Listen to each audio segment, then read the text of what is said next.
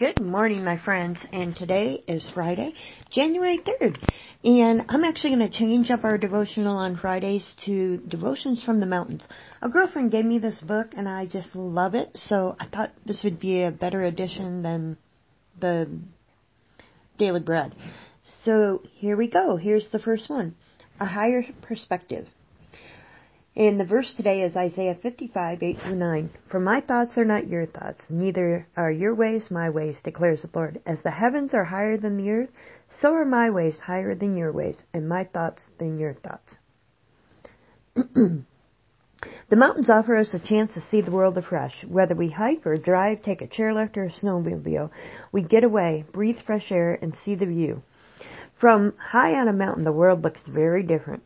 We can see so much more. Roads dwindle into distance and cities look like toy models, if we can glimpse them at all. Faraway hills and peaks may take some work to identify as we see them from a new angle. The landscape stretches out before us and we gain perspective. Breathing room. Our mind clears a bit. We get some distance, literally and figuratively, from all the things that stress us out. We are calmed. We breathe easier. Our nerves are soothed. As stunning as that change of viewpoint is, it's nothing at all compared to the difference between God's thoughts and our thoughts. He sees everything, knows everything, understands everything. His thoughts and ways are unimaginably higher than ours, and He is love. Because we are secure in His love, we sometimes lose sight of how holy and awe-inspiring God is. Not that we can really comprehend how holy and awe-inspiring He is, but as much as our finite little minds can grasp, we forget that even the limited understanding of God's majesty. Just as we feel humbled and exhilarated by the mountains, it is fitting to be humble and exhilarated in God's presence. We cannot comprehend His minds or thoughts, and yet, He kindly invites us to draw near.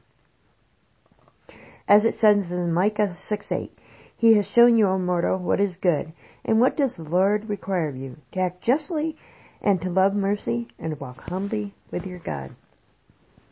So here's the prayer for today. Dear Father, You are my Creator, my Redeemer, and my Lord. I yield to You. I worship You. Thank You for Your kindness. Please shepherd me through this day. I would have to agree, when you're on top of a mountaintop, there's nothing like it. And that's where I personally go outdoors in the mountains to feed my soul and to feel really closer to the Lord, truly. And I can't wait for you guys to join me with one of my outdoor workshops so you can experience that. But anyway, think of this, that higher perspective, because God's thoughts are not our thoughts, but yet He invites us to think like He does. It's amazing. Speaking of that, remember, you are who God says you are. Have an awesome day.